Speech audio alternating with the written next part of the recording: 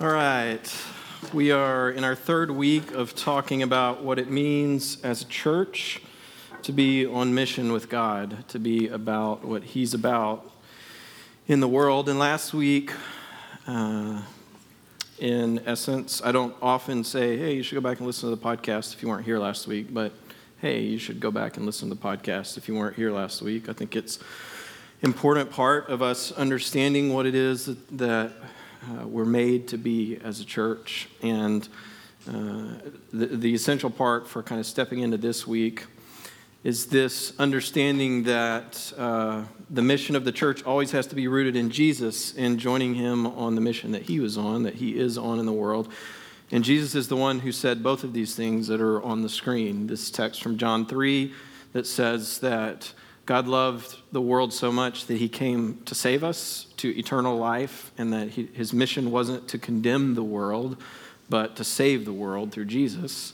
He's also the one who painted a picture of a judgment at the end where these words are spoken to a group of people, that you're blessed by my Father and you inherit the kingdom because I was hungry and you gave me food. So our mission as Jesus Church, as His people, is inclusive of both of these tasks, of both of these parts of our identity, who we are and what we do, that we share the good news, a real, is not something that we run from, this real message that real life is found in Jesus and is not found apart from Him, and that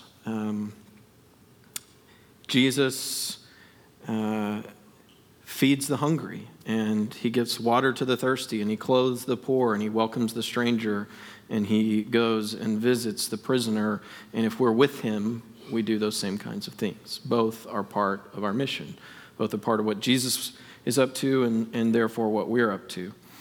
And I think sometimes we struggle to figure out how to balance those two things, how to sort of shove them into the same mission. And some of that is just because they feel like very different tasks to us, and some of that is because of the history of what the church has done and either grabbing onto one or the other. And so now we feel like we're trying to integrate two things that have been done really separately. And I think all of that is a result of what is often true for us in the church, is we have an impoverished sense of the big picture of God's mission, of what God is actually doing in the world, and so how those two tasks fit into it really logically together, and then how we fit into those tasks, those parts of the mission. So here's what I want to do for the next 2 weeks. I want to talk about the reality of the new creation. So tonight I'm going to kind of define what that is. This reality that God is bringing into being a new creation, and that we, in our time that we're given here on earth, are living toward that new creation. And then next week we'll get in more detail into what it looks like for us to build for that new creation, to actually do things, to actually live in such a way that we are alongside God through His power, building for His new creation. But tonight I want to focus on what does that even mean? That this bigger picture of God's mission is that He's bringing about a new creation. So I want to start where we ended last week in Colossians 1. And this is, I have it formatted a little differently this week because this is, in the context of the scriptures, is actually a poem or a song of some sort. And it says this: He is the image of God, the invisible one, the firstborn of all creation. For in Him all things were created, in the heavens and here on the earth, things we can see and things we cannot, thrones and lordships and rulers and powers. All things were created both through Him and for Him. And He is a head prior to all else, and in Him all things hold together. And He Himself is supreme, the head, over the body, the church. He is the start of it all, firstborn from the realms of the dead, so in all things He might be the chief. For in Him all the fullness was glad to dwell, and through Him to reconcile all to Himself, making peace through the blood of His cross. Through Him, yes, things on earth and also things in the heaven. in the heavens. The mission of God here in Jesus, as this poem, as this text from the scriptures tells us, is not just about saving individuals. And I mean that in both senses that we understand the word salvation, understand the idea of saving.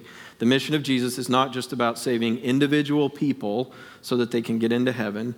It's also not just about saving individual people from their current difficult circumstances, hunger, thirst, prison, whatever. It's about reconciling all things. The scriptures tell us here. All things in heaven and all things on the earth are reconciled through the cross. That Jesus is making peace through the cross for all things on earth and heaven. These are big ideas. And what we're going to try to do is get our head around what this means, what it looks like, what to expect as a result of Jesus doing this. So what I want to do is start with that big picture, the whole of new creation. Creation originally and the new creation through Jesus, and then understand, given that that's what's going on in the big picture, where do we individually, as individual humans, as an individual church body, as the church as a whole, fit into that. I think first, to better understand this idea of God reconciling creation through Jesus, of God taking what we all would admit is broken in the world. None of us would look around at the world, at creation, at our lives, and say, everything's just fine. Everything's going as it should be. There's no need for modification. Everybody, I think, agrees that there's something wrong, that there's something cracked, that there's something that we need to be working toward or hoping for some kind of fix for in the world. And so I want to look at two things that the world, and I try to be careful in using terminology like what the world tells you, because that means a lot of different things.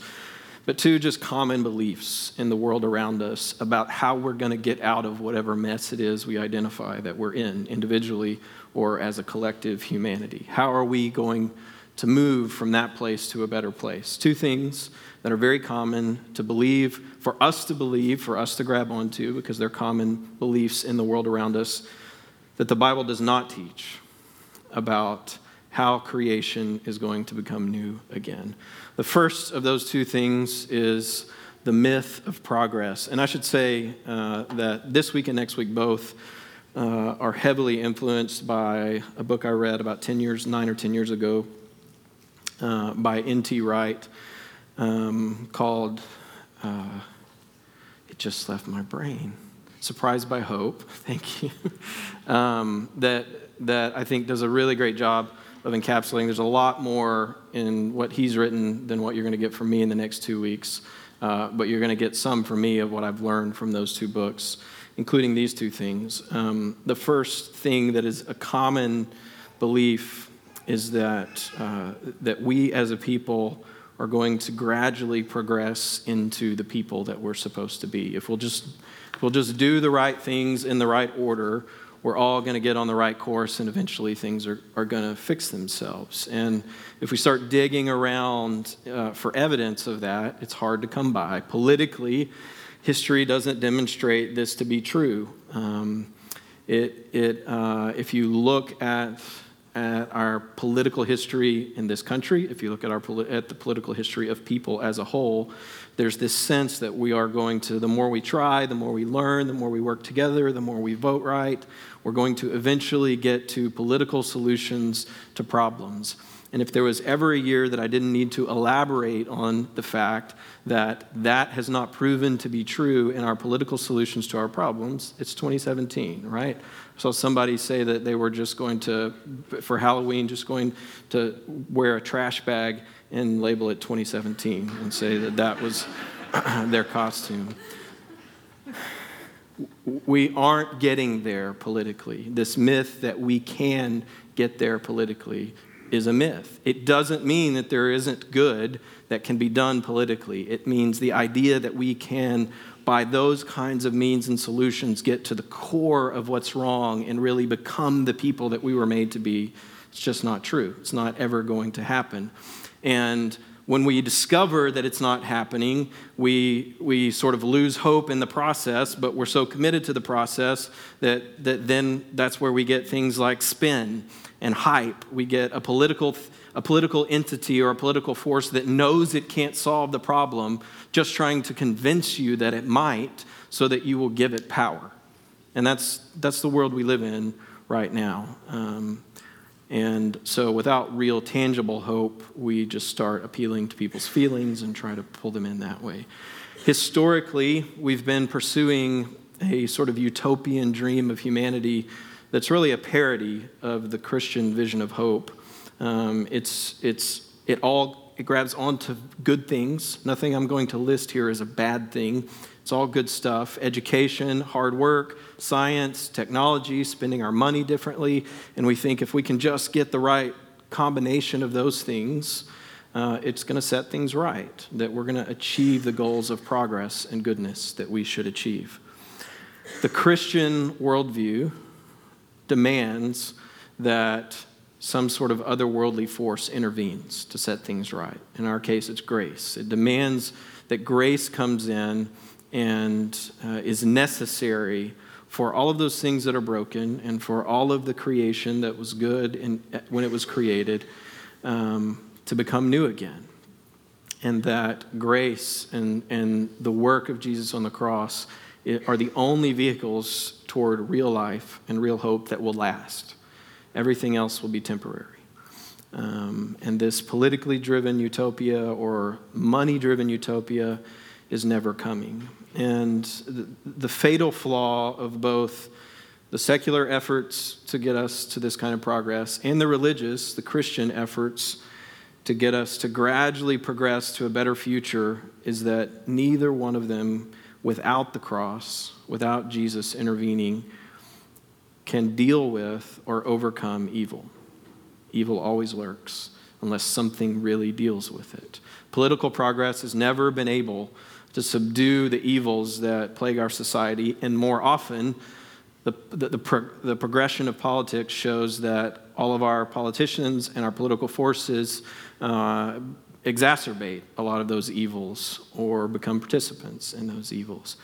And a purely social gospel, a gospel that doesn't find need for the supernatural work of the cross and just says if we'll just live like Jesus, everything will be okay, can never do enough. Can never do enough good to eradicate poverty or free every slave or rescue every abused child or deal with the evil that lives in me, that causes me to live for myself, ultimately.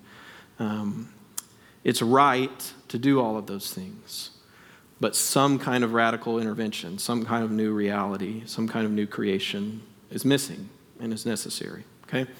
That's the first thing that the world will kind of lull us into believing, that if we do all the right things, eventually progress will get us where we need to get.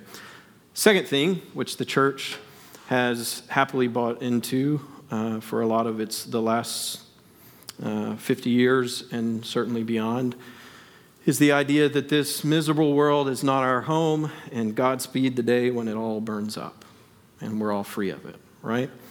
This suggests that the physical world and all of its parts are at worst evil and at best inferior to the spiritual reality that's coming when we all leave here and go to heaven.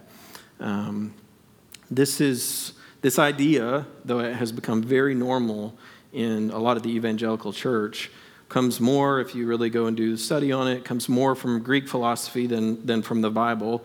It's really at the core of Gnosticism, which I'm not going to get too far off into that, but which the Orthodox Church has considered heresy from the very beginning.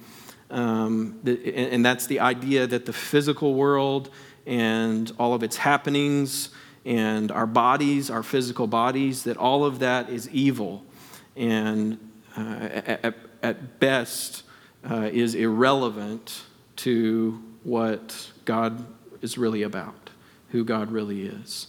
And none of that is in line with the teaching of the Scriptures. This manifests itself, I think, in our midst most clearly in this broad assumption that the purpose of being a Christian, the sole purpose, or even like 60% of the purpose of being a Christian is to go to heaven when you die. There are other things that come with being a Christian, but the primary purpose of being a Christian is to go to heaven when you die. That's loaded with this assumption that our physical bodies, our physical lives, and the physical world that we live in are irrelevant. They don't matter in the big scheme of things. That makes us live like this life is just secondary. We can kind of do what we want as long as we don't misbehave too much, because we're assured that we'll go to heaven when we die. And this results in all kinds of big, obvious, and little subtle things that get us off track from the gospel. You get theologies like hyper-Calvinism, which say God's going to decide who goes to heaven and hell, and so it really doesn't matter what we do. You get ecological abuse. It doesn't matter how we treat the earth, because it's all going to burn someday anyway. The physical world is irrelevant. All that's relevant to God is our spiritual life, our souls. You get indifference to injustice and suffering. You get people walking away. What we talked about last week was this holistic picture of the gospel that's inclusive of both of those ideas that Jesus said that we had on the screen at the beginning. You get people walking away from the real gospel towards some very narrow idea of the gospel, which creates this category of there are these super spiritual things that are meant for Christians to do, and everything else is irrelevant. So you either you go to one extreme or the other, like we talked about last week. You embrace the Great Commission and say, we're all here to make sure as many souls get into heaven as possible, and you exclude from your life the Great Commandment, which says that the most important thing is for you to love God and love other people in the way that you would love yourself, or vice versa. You embrace the second and you exclude the first. None of that is what the Scripture teaches. Romans 8, Paul says it this way. Yes, creation itself is on tiptoe with expectation, eagerly awaiting the moment when God's children will be revealed. Creation, you see, this is what God created and said was good. Creation, you see, was subjected to pointless futility, not of its own volition, but because of the one who placed it in this subjection, in the hope that the creation itself would be freed from its slavery to decay, to enjoy the freedom that comes when God's children are glorified. Let me explain. We know the entire creation is groaning together and going through labor pains together up until the present time. Not only so, we too, who have the first fruits of the Spirit's life within us, are groaning within ourselves as we eagerly await our adoption, the redemption of our body. We were saved, you see, in hope. But hope isn't hope if you can see it. Who hopes for what they can see? But if we hope for what we don't see, we wait for it eagerly, but also patiently. So, if those two things aren't what's actually happening, that we're eventually going to progress where we need to be, or we're just living through, we're just enduring what we get here in the physical world until it all burns and we're all in heaven, what is happening? Paul gives us this picture here in Romans 8 that what was good has become broken and lives in this cycle of futility, but it's anticipating something. It's anticipating a new birth where it will be actually redeemed. It will be made whole. The creation itself, the physical creation, our physical bodies will experience some kind of new birth, new creation, some kind of redemption. The early church believed neither of those myths. They didn't buy the myth of progress. They didn't believe that what they were living through in this world was irrelevant and that they were just going to escape to heaven someday. They believed, and this is the core of where we really begin to understand new creation, they believed that God was going to do for them and for all of creation what he had done for Jesus. Jesus' physical body had died, and God had raised it back. His physical body. Remember, Jesus didn't reappear as a ghost when he was resurrected. His physical body was resurrected. And the early church believed, and the Bible teaches, that what God did for Jesus, he's going to do for us, for all of his physical creation.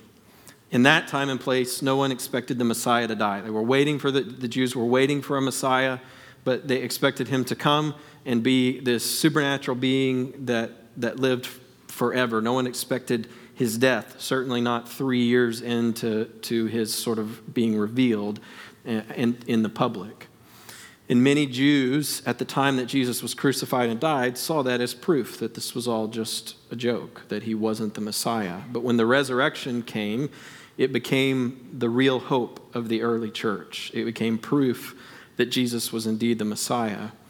So from that historical moment came this important early Christian concept that is crucial to us too, and guides this whole conversation about new creation. This reality that Jesus conquered real death, really conquered death, led to the conviction that Jesus is Lord, that he is Lord of the creation, and Caesar is not.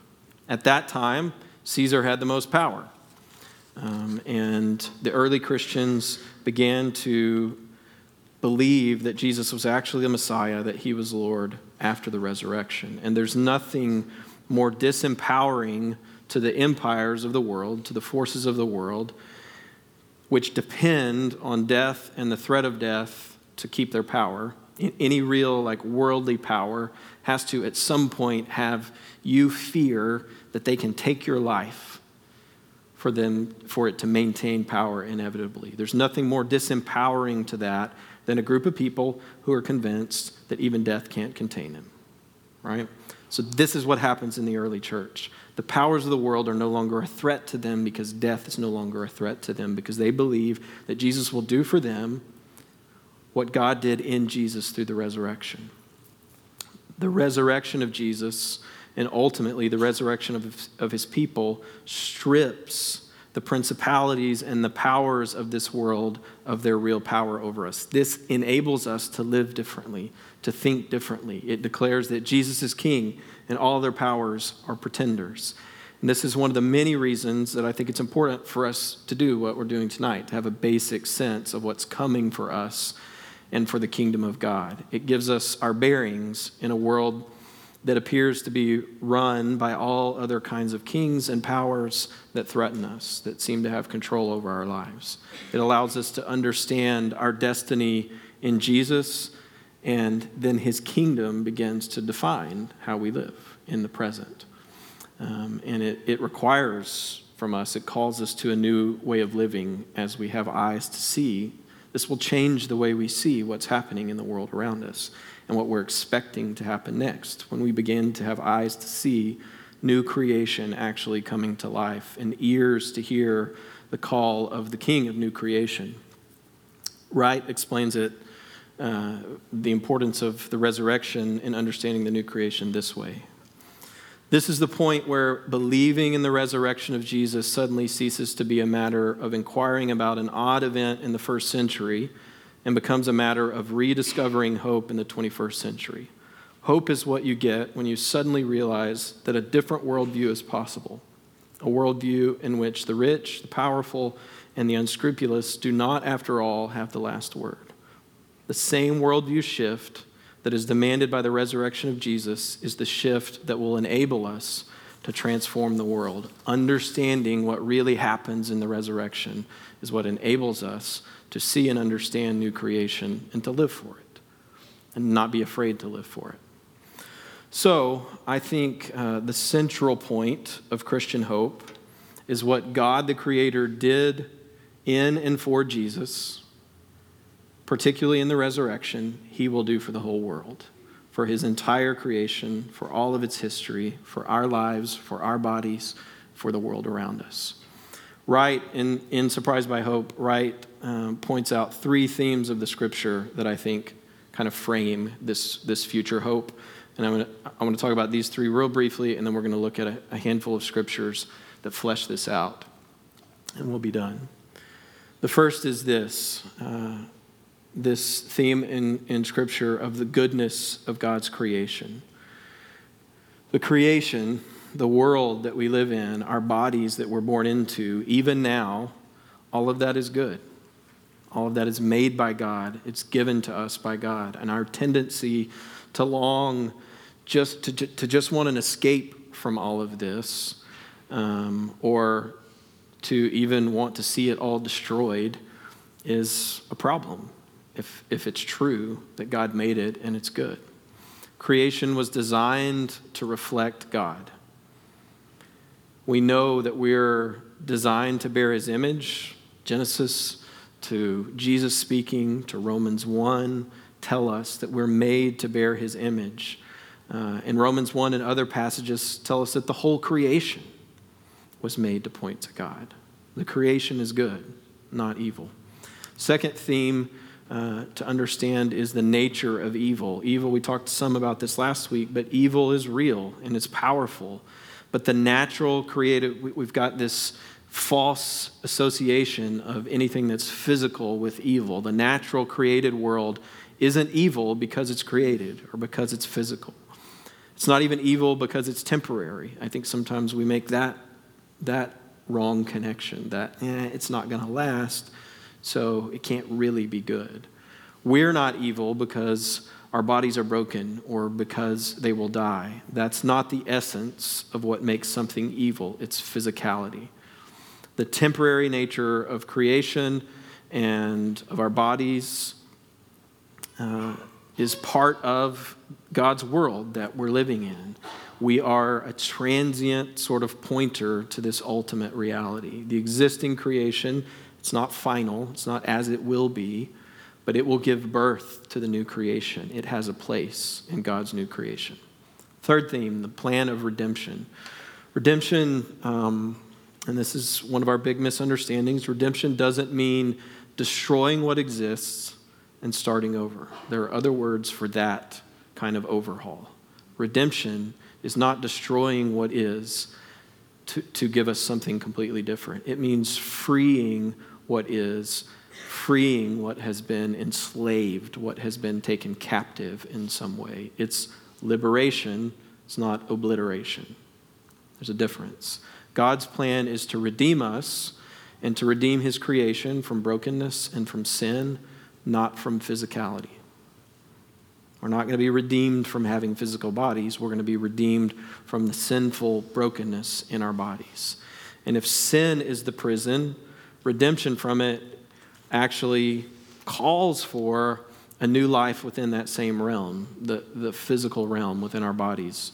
Not just good treatment of our souls and kind of handing all the physical over to sin and death. That's not what the scriptures tell us is going to happen. And I think all of this is kind of the point of what we see in this passage in Colossians 1 that we started with. For in Jesus all the fullness was glad to dwell, and through him to reconcile all to himself, making peace through the blood of his cross. Through him, yes, things on the earth and also things in heaven. There's not destruction of things on earth so that the things in heaven can be all that is left. There is a reconciliation of things on earth and things in heaven. Okay? So, it's a lot of concepts, I know, but let's look at what the scriptures show us about what this actually means if we play it out in our lives, in the world. I think at this point it's good to make a clarification about the fact that what we're talking about is future. We're talking about a new creation. We're talking about something that God's going to do that he hasn't done yet. So all of our language about it, short of what the scriptures tell us really clearly, but even in the midst of, even what you get a lot from the scriptures is language that are sort of signs pointing into this kind of bright mist. We don't have always vivid photographs of exactly what's coming and exactly how we're going to get there. We have hints and we have hope. And the scriptures, even the scripture we've already read tonight says we hope for things that we can't fully see. We see in part right now. There will be a time when we see in full. So I'm not going to try to give you a detailed picture of heaven or new creation here on earth and say this is exactly how it's all going to look or everything that's going to happen. There's a lot of good stuff that you can read if you want that will get into more detail and I think really with good foundations of what that might be.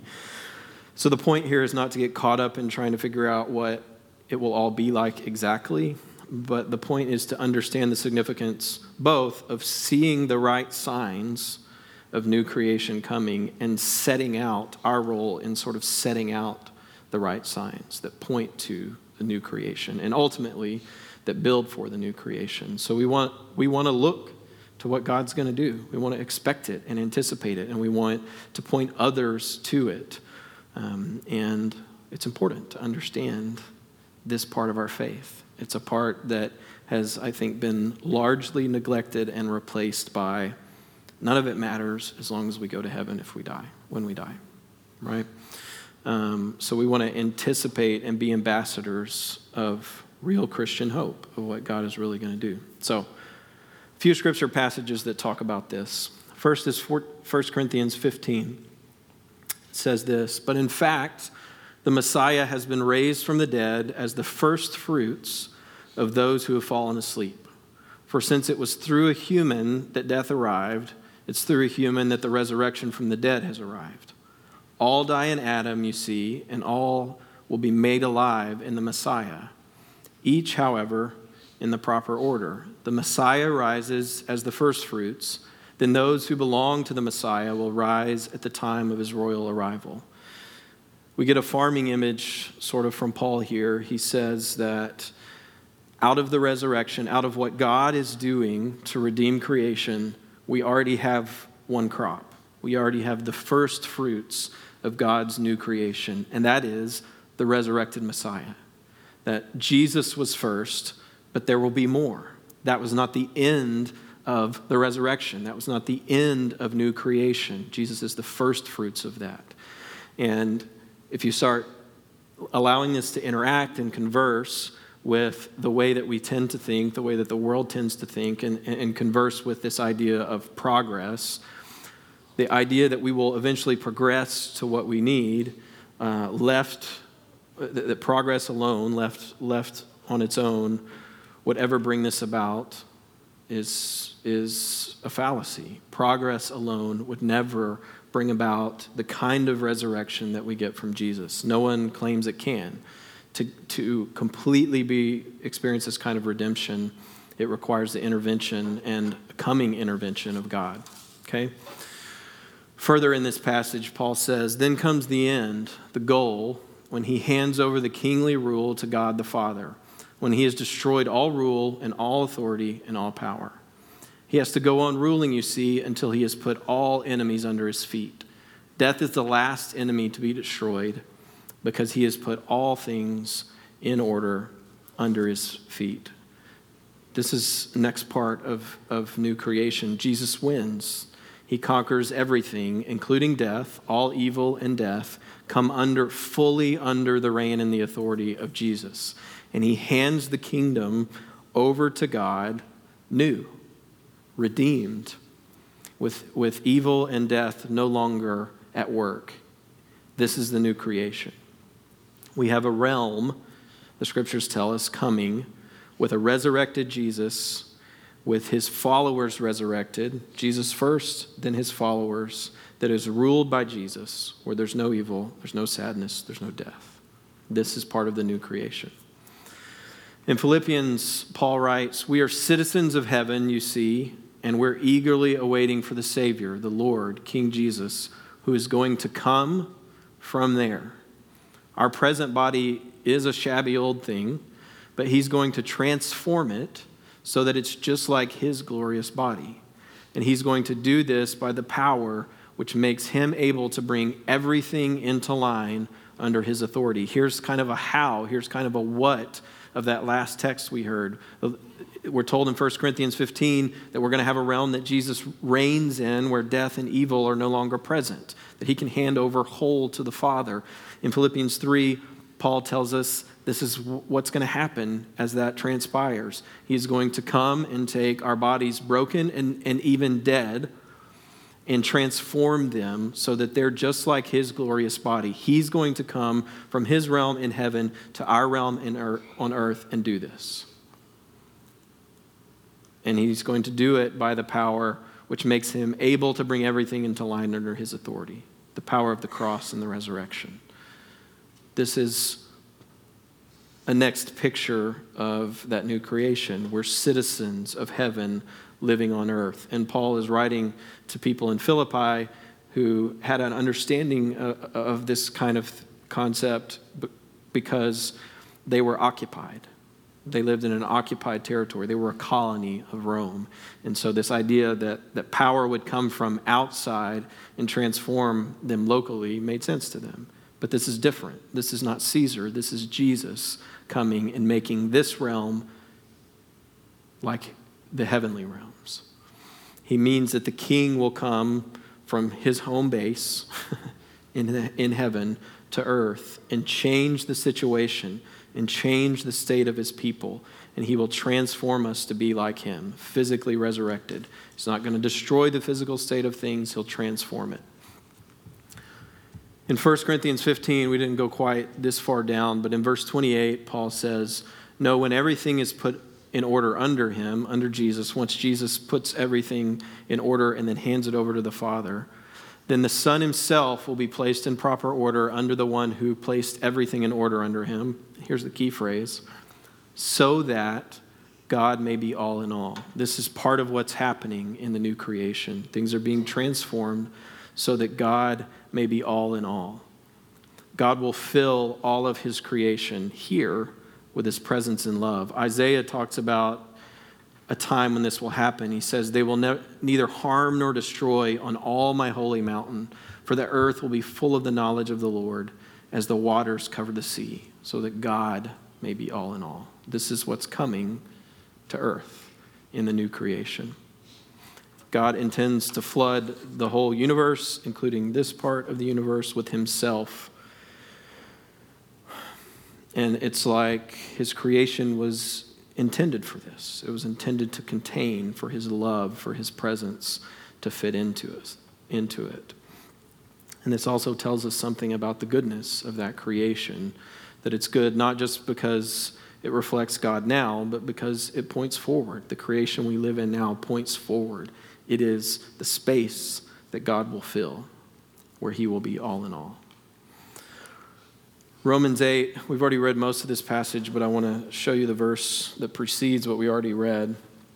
He says, this is how I work it out. The sufferings we go through in the present time are not worth putting in the scale alongside the glory that is going to be unveiled for us. And then he goes on to give us this picture that he gives us of creation anticipating its redemption.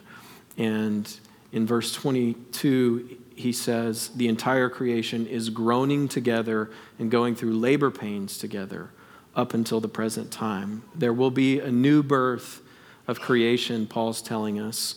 And it's not about the present creation being destroyed.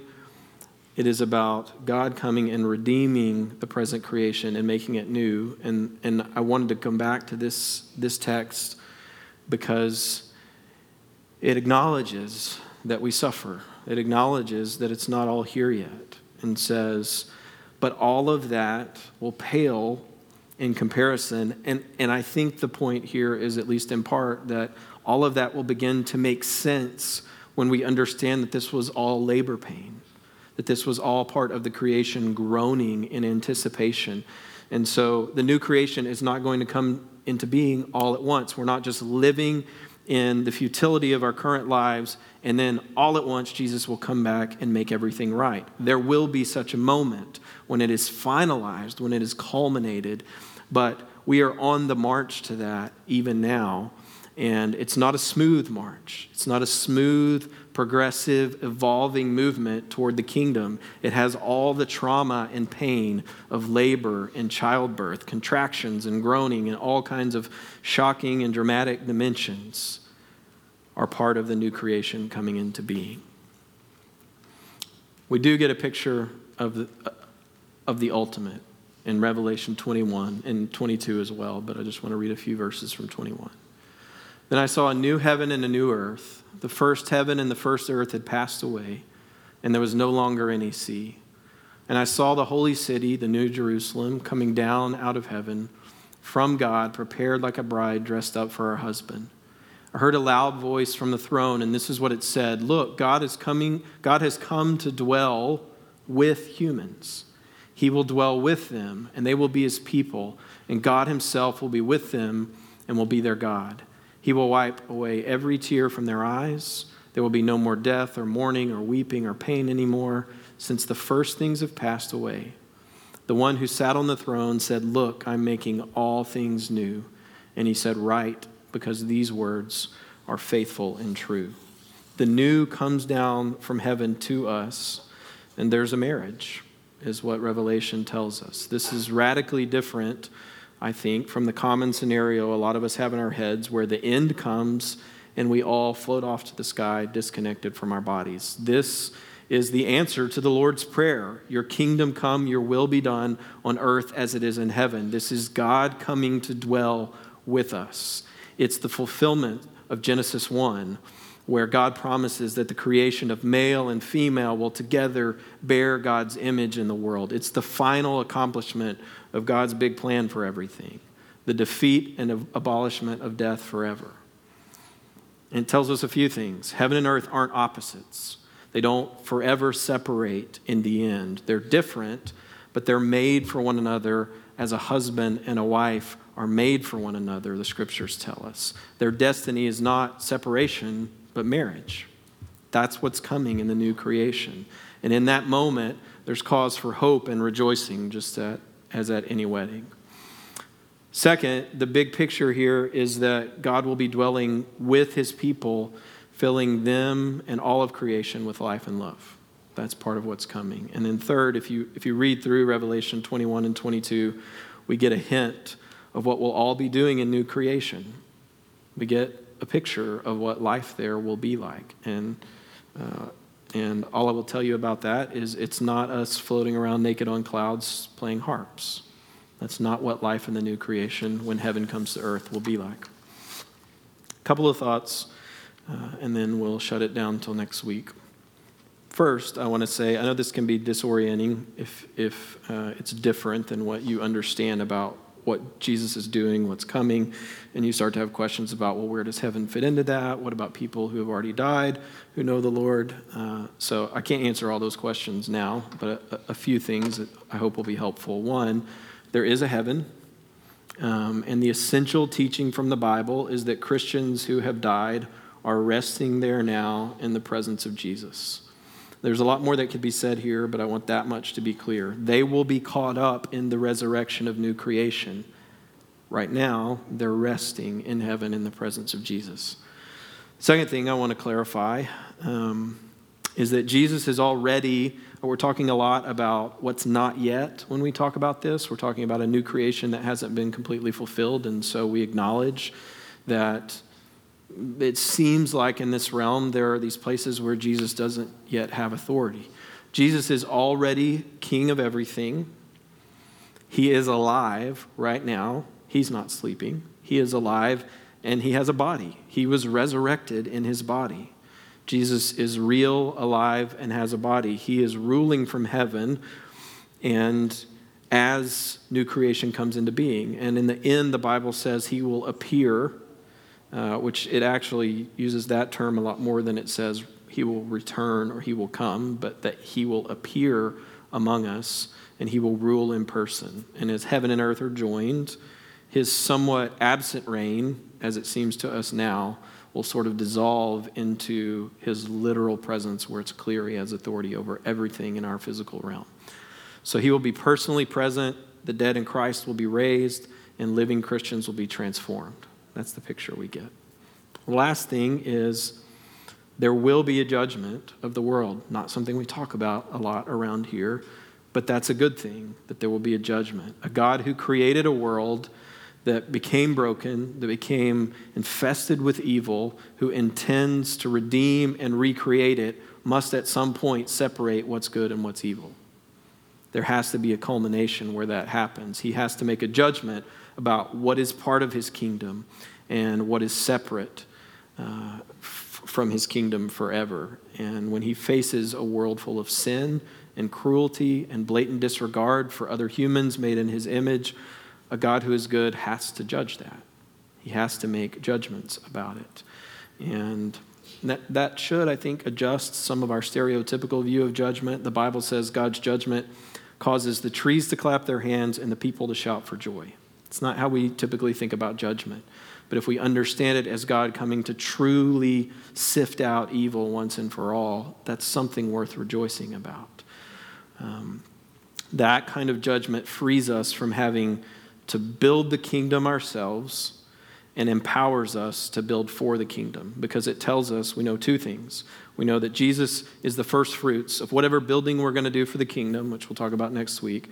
Jesus is the beginning and the foundation of that. His cross and his resurrection are what all building is done on. And this also tells us that in the end, he will make it whole. So it's not ours to start the kingdom or finish the kingdom. We have a job in the middle to build for the kingdom. In 1 Corinthians 3, Paul says, according to God's grace, I laid the foundation like a wise master builder, and someone else is building on it. Everyone should take care how they build on it. Nobody can lay any foundation, you see, except the one which is laid, which is Jesus the Messiah. And that's what we're trying to do in joining Jesus on mission. I know this is a lot of information, maybe. It may feel like a lot of theology or something like that to you, but I think it's important for us to begin to redirect our minds to understanding the space that we're living in. If we're going to really be on mission, if we're going to be people who understand the mission of the church and participate in it in a way that really matters and really lasts, it is important for us to see what Jesus is doing, where he is taking things. So we progress in this hope toward new creation with this understanding.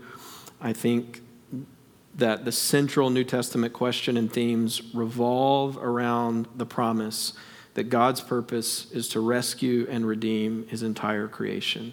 That includes you, that includes me individually, it includes our salvation, but we're not the only objects of God's action. We're part of that bigger picture. And part of the point of me being saved, of you being saved, of us being saved, is to participate with God in this larger purpose for his creation, to build for his now and coming kingdom. Let's pray. Father, would you enlighten our hearts? Would you give us clarity on who you are, what you've done, and what you intend to do in the world?